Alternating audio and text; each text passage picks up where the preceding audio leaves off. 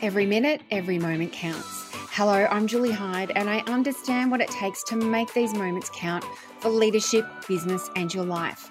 This podcast will deliver insights and game-changing leadership moments that will allow you to level up and shine a light for those around you. Let's get into today's episode.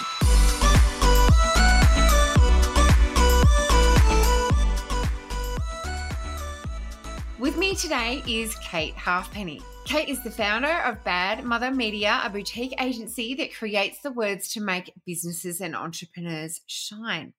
Kate is an award-winning journalist, editor, and content creation expert inspired by words, nostalgia, vodka cocktails, and Dave Grohl. She was a long-time executive editor at Who magazine. She has interviewed almost every Australian celebrity and many international ones, wrote hundreds of cover stories and thousands of features across the book.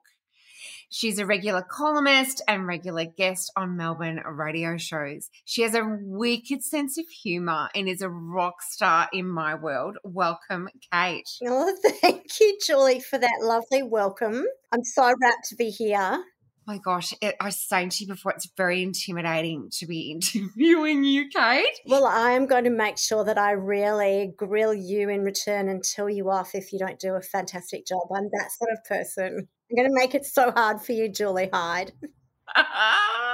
No doubt, Kate. Now, I am really looking forward to this chat, and who knows where it's going to take us. So I thought that we could start with a bit of your backstory, because you had quite the traumatic time starting with leaving Who and then working for an organisation that pretty much nearly tipped you over the edge, which is something I really can't imagine because you're such a strong person. So can you share a little bit about that with us? I'm going to start with Who magazine because that was such a fantastic part of my professional life. And when I got that job, Julie, it was 6 days before I had my first child. I was 26. I was a baby, having a baby. And the editors who came out from New York, from People magazine, they were running Who, they were just so unreal, set me up with a home office. We're talking 1993, before they ever existed. So I just loved that job and I loved how they treated people. The culture was unreal. So I ended up having 3 babies all up while I was at Who. And just, people would say to me, you've been at Who for 20 years. Are you still there? It's like, yeah, well, it was the best job in Australia. Absolutely loved it. But then came a time where I was offered a surprise redundancy from Who, and I don't want to go into too many details. It pretty much blindsided me, and, it was funny, on the day that I left, my son was working at Channel 7, and that's where we were based. This is a boy that wasn't even born when I got the job. My middle son, and he was the one who was insisted on walking me out for that final time and taking all my corporate cards and my swipe card off me. And he was funny. He put me in the car and he said, don't cry until you get out of this car park. And he tapped the roof of the Golf and he said, off you go, good job. It was just sort of so weird saying, this thing that had come full circle. This job had been such a part of my life, suddenly didn't have it, but pretty lucky in that I got another great job soon after that at an online national news website. So learned all the digital stuff, which was great for an old chook like me. I was sort of 50 and thinking my media career was finished. So it was really fabulous to learn those new skills. The backdrop to that, though, Julie, was that I'd had a bit of a rough trot. My really long marriage had ended. I had a melanoma. One of my breast implants exploded and the silicone leaked into my lymph nodes. But I really met my match in this terrible job that I took during COVID back in 2020. I made this bad error of judgment where I was lured by money, which is a mistake that I will never make again. It was a valuable lesson. So in a way, it was great that it happened. But yeah, look, it nearly derailed me. And I found myself for the first time in a long time really struggling with mental health, struggling to find a purpose in life, struggling to be there for my family, and struggling to be there for these employers, paying me a lot of money and expecting results, which, I was happy to provide. So it culminated in me just knowing that if I didn't make a big change in my life that terrible things were going to happen to me mentally. So I woke up one morning in our beautiful Collingwood place and looked at my husband and said, we're going to sell this joint and we're moving to the beach. I've got to leave this job. I need a fresh start. And he was ace, just said, no worries. So, middle of a pandemic and lockdown, sold our place in 10 days, found another one a week after that, and made the move from inner city Melbourne, which we had loved up until that point, down to the coast. So, that comes with its own problems, but overall, loving my little sea change living outside Geelong in Victoria. Like, that's an amazing story. And I think, going back to the Who situation where pretty much grown up, right?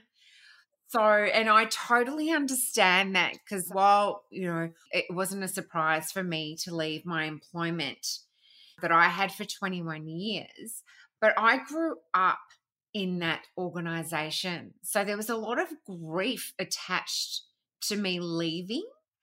I can only imagine that would be, amplified when it comes as a complete shock to you. Yeah, and I'm sorry that happened to you, because I find as we move through life, there's various experiences, including for me redundancy and divorce, where until it happens to you, you just don't get how completely awful it is. You just think, oh, well, you got to pay out and you can get another job. What's your problem? Or maybe your marriage wasn't great anyway. Move on. I never really got it. I was that person. But certainly redundancy I found really tricky, because you're right, since I was 26, and at that stage I was nearly 50, part of my identity had been really bound up with that. It was so easy to pick up the phone every day and say, it's Kate Halfpenny from Who magazine. And suddenly I didn't have that. And my kids were all much older. The last one was still home with me, but she was making moves. And so all of a sudden it was like, well, who am I personally? Who am I professionally? I really struggled with it. So to have this other stuff thrown in on top of it, yes, it did require some mental fortitude and a lot of those vodka cocktails and Dave Grohl nights to get me back on my feet. Thank you, Dave. Thank you, Absolute. Thank you, Dave. That is a lot, Kate, and thank you for sharing your story with us. And I just can't imagine just continually getting punched and having to get up again. But you did. Where do you find the strength to do that? They are very significant things. Your marriage ending, you've got 3 children, your job ending, you didn't know, the melanoma is I know that's incredibly scary. And then the implant bursting that leaks into your lymph. I'm like, what? Gee. It sounds like the bad plot of a really bad TV show. I know. Do you know what? It's just what everyone experiences. I don't think what's happened to me is extraordinary. I don't think the way that I've handled it is extraordinary. I think that it is just a part of life, and I tell my kids this, that you have to experience really bad things to appreciate the good ones. Not every year is going to be great. I'd always bang on to them, and my poor long-suffering godchildren get it too, that analogy about the pearl forming in the oyster shell, where it's just this little bits of ugly grit, layer upon layer upon layer, which form on top of each other and ultimately are squished into this incredible pearl. And, that for me is what I've always told the kids. It's the layers of bad shit which is going to form you something beautiful in the end. That's where the good stuff comes from. What's happened to me is just part of being on the earth for now 55 years, and just, rolling with it, not lying down. Obviously, I've had days where I felt pretty sorry for myself, but God, so is everyone. Everyone's got their own stuff to deal with. Oh, God, 100%. So the sea change, that's a massive move. And so spontaneous. Are you normally that spontaneous, or was it just the fact that it's God, I need a change now. I just need to get away from all of this shit. Yeah, it was pretty clear to me that I had to push the eject button pretty quickly, that I didn't have much margin for error. But in life, yeah, I absolutely am that. Is it spontaneous? I know instantly if I love something, whether it's a person, whether it's a food, shoes, a place. You know, for me, there's no sort of grey area. I love it or I don't. If I don't, then I move on.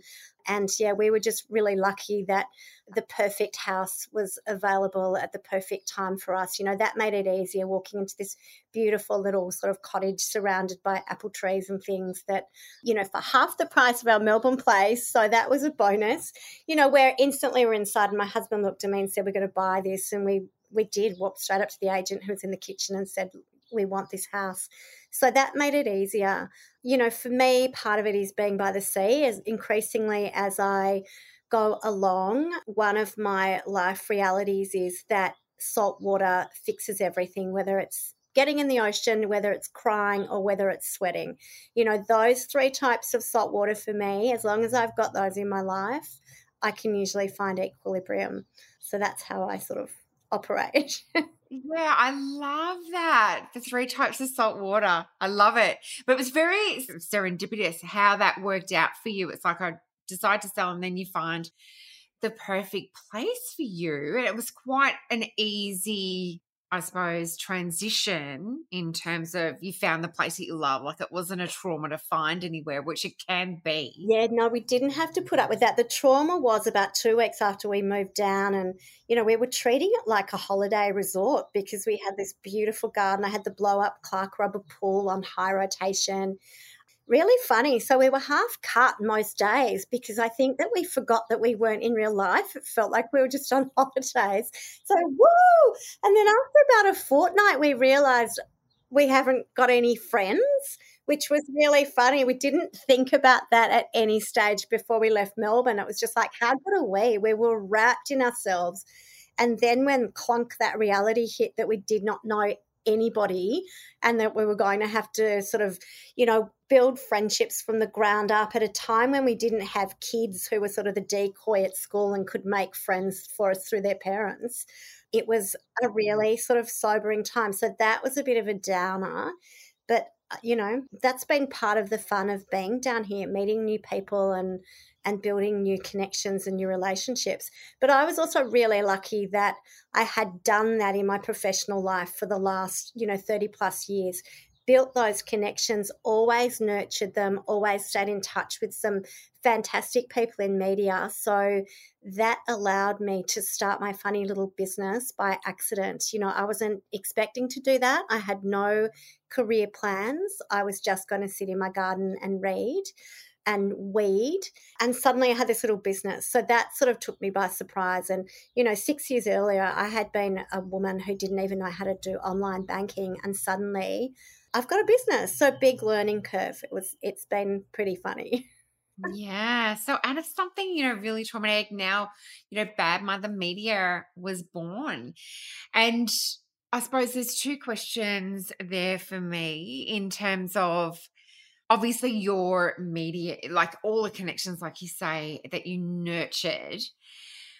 Did you have people then knocking on your door and saying, Kate, what are you doing now? Where are you going? Can you help me? Can you weave your magic for me? Like, how did it evolve? Do you know, I actually did, Julie. That's pretty much how it happened. As soon as I'd moved down here, I had a call from a friend who was one of the opinion editors at The Age. You know, we've known each other forever. And she said, you know, like we're going to be auditioning columnists. Would you like to have a crack? There's a Saturday Age vacancy that's opened up. It was like, are you serious? That is the holy grail for most journalists. Well, certainly it was for me, that idea of being a columnist and actually being able to write what was important in my life rather than, you know, writing really prescriptive stories about other people, which I did enjoy, but, you know, I'd done it for a long time. So to finally be able to have a voice as me, that idea was really intoxicating. So my first story was actually about moving from the city to the beach. It was at a time when a lot of people were doing it after COVID or thinking about it. So that got instant traction. And lo and behold, I found myself with a weekly gig on The Age, which I really love doing, just writing about my funny little life and what happens within it. So I was really lucky with that. And I had some other really great contacts. You know, a mutual friend of ours, Tori Archbold, who we both know really well, she was really generous in sending clients my way. And, I had no idea what I wanted to do with the business, whether I wanted to just do mainstream external media stories, go back to what I knew. But suddenly I found myself with some gorgeous female clients like you, entrepreneurs doing their own thing who needed just a little help with their branding copy or their EDMs, whatever it was. So I've managed to build up this beautiful, beautiful selection of mostly lovely women who I'm just so grateful for. So I'm writing about their life stories these days rather than celebrities, which in a lot of ways feels a lot more meaningful and a lot more real. That sounds just so wonderful. It sounds like it's really on purpose for you and, really aligned with your values and who you are to be doing the work that you're doing. And I find it really interesting, when you say, I got some traction from my articles, like this is like over 100,000 people worth of traction, 100,000 clicks. It's something that we dream of as novices, but it's obviously working for you.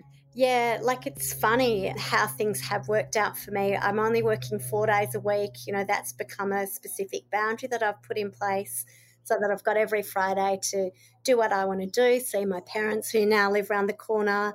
So I am calling the shots. If I don't want to work with someone, if I don't get the right feeling in my stomach about them, then I don't have to take the job.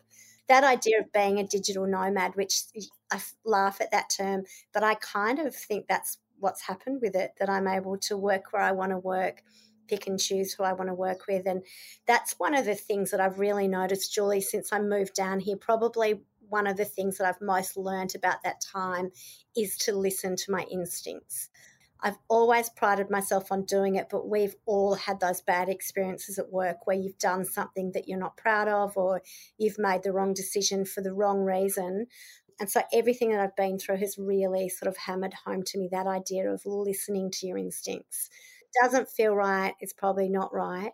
And so I keep a really wide berth with that. My rule is no assholes. I will never work with them again, which seems to be a common rule for us at the moment, us women in this sort of sphere. I think that we're able to pick and choose who we want to work with. It's become really important to me.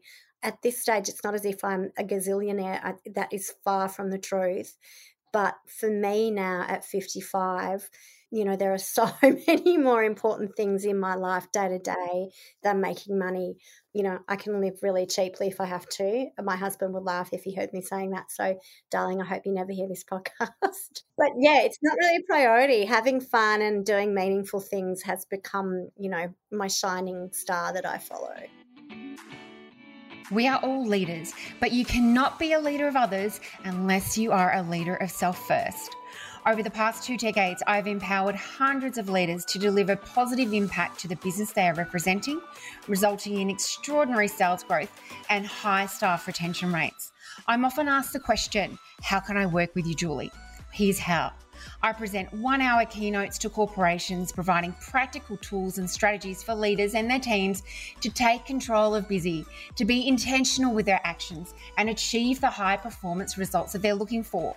I also work one-on-one with a select few ambitious and courageous leaders who understand the key to creating their success starts with them.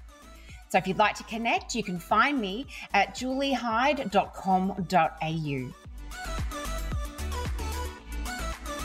I love it. Your true north. And that was going to be my question to you. It's like, looking back on all of, your time, it's like, what is your biggest lesson out of it? And it's interesting that you say the intuition.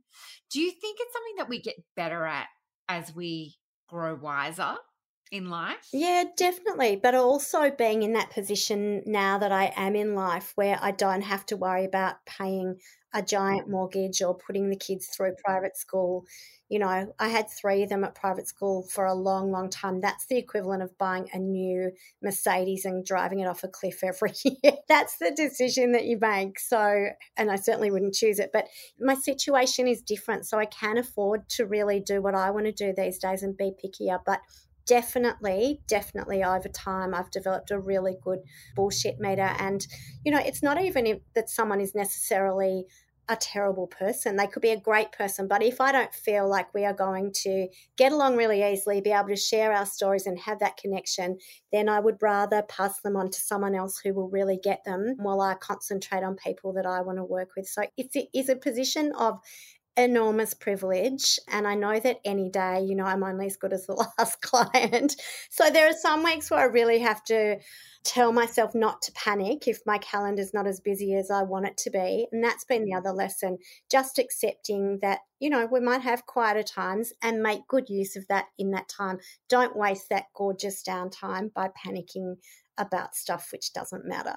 I love the way that you seem to like tap into the universe and hear the messages from the universe as well.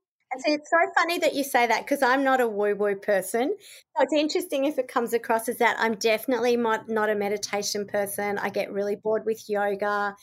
I've never had a coffee, let alone a chai latte or anything like that. I just don't do it. So I'm into AFL and I'm into AFL and old 90s rock. That's where I get my clues from the universe for. So it's funny that it sounds like that. I love it. I love it.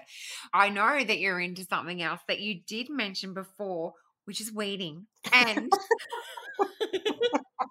and I wanted to understand, because you always come across, like my perception of you, you're always like very in control, and you're always like really calm. So what are the things that you do in your life that fuel your mindset and really serve you? I am so rapt that you said I'm really calm. My mask is working. Maybe let your husband listen to this after all. Exactly. He would be laughing his little head off. Things that are my mindfulness activities, yes, definitely weeding. There's no sort of shower rituals or anything. I can spend up to 15 hours a week. I've got this old yoga mat, Julie, and I put on those disposable kitchen gloves that some people use to toss salads. And I get out there on my yoga mat and just weed for hours and hours on end. I often have like my headphones with Powderfinger Best Of on while I'm weeding. I have my beautiful old Grudel next to me, and I have become so excellent at getting the root systems out. I'm just obsessed with it.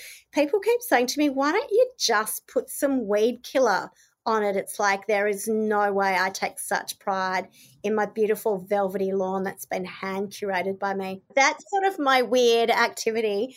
I also love playing Tetris, and I've played it every day of my life since 1991 on the old Game Boy console, which, you know, you can't buy anymore. And I have to play it every day until I get at least 100,000 points. So that is my form of meditation.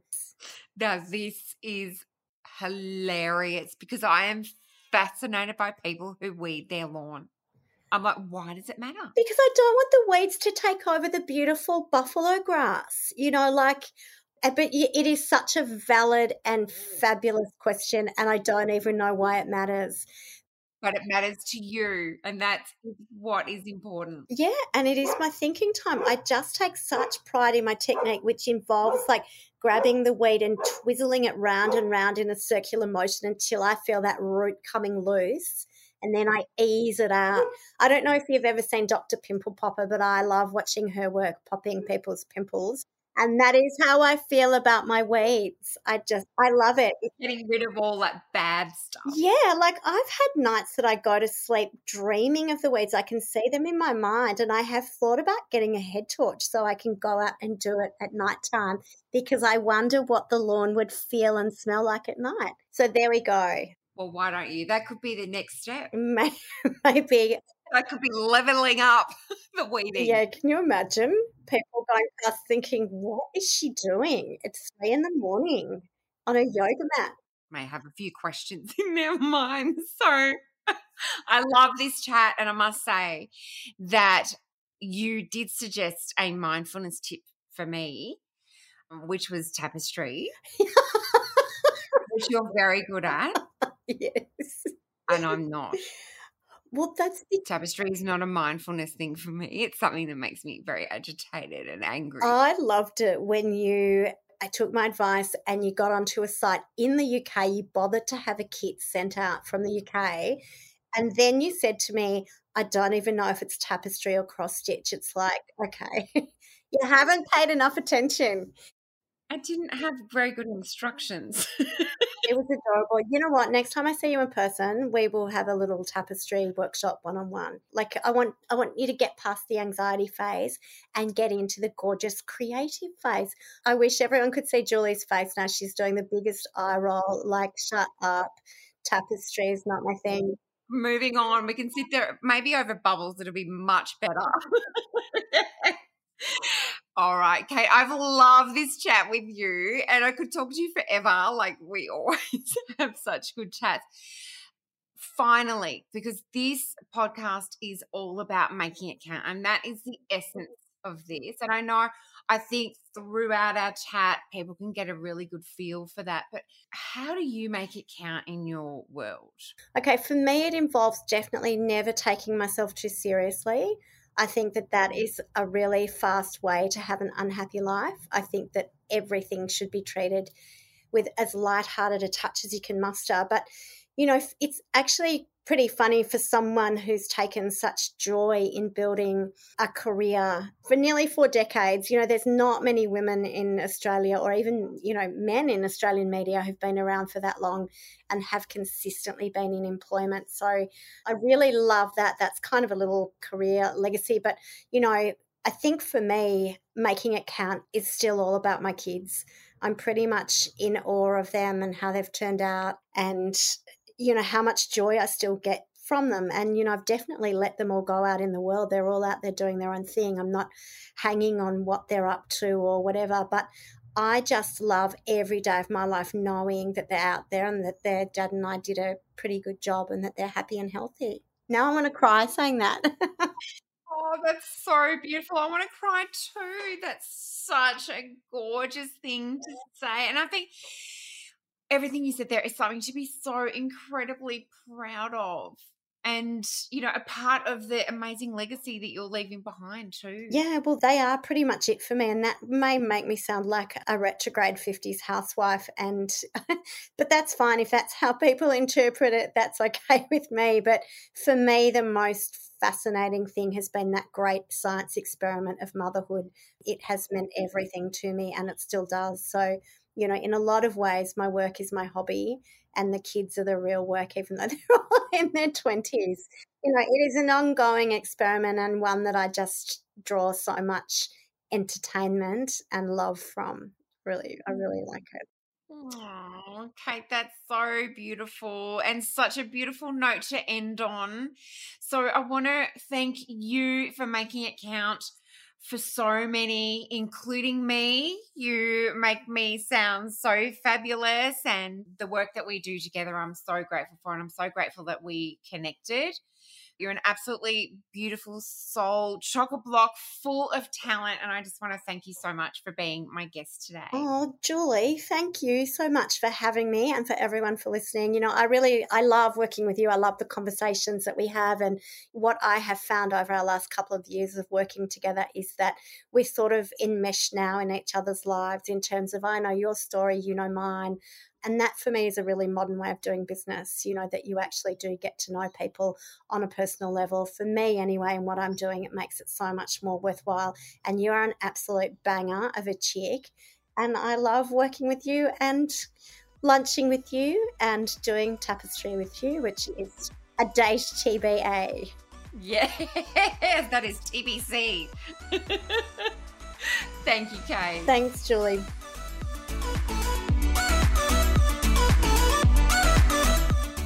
Thank you for listening to today's episode, and I trust that you enjoyed leaning into one of the precious moments shared.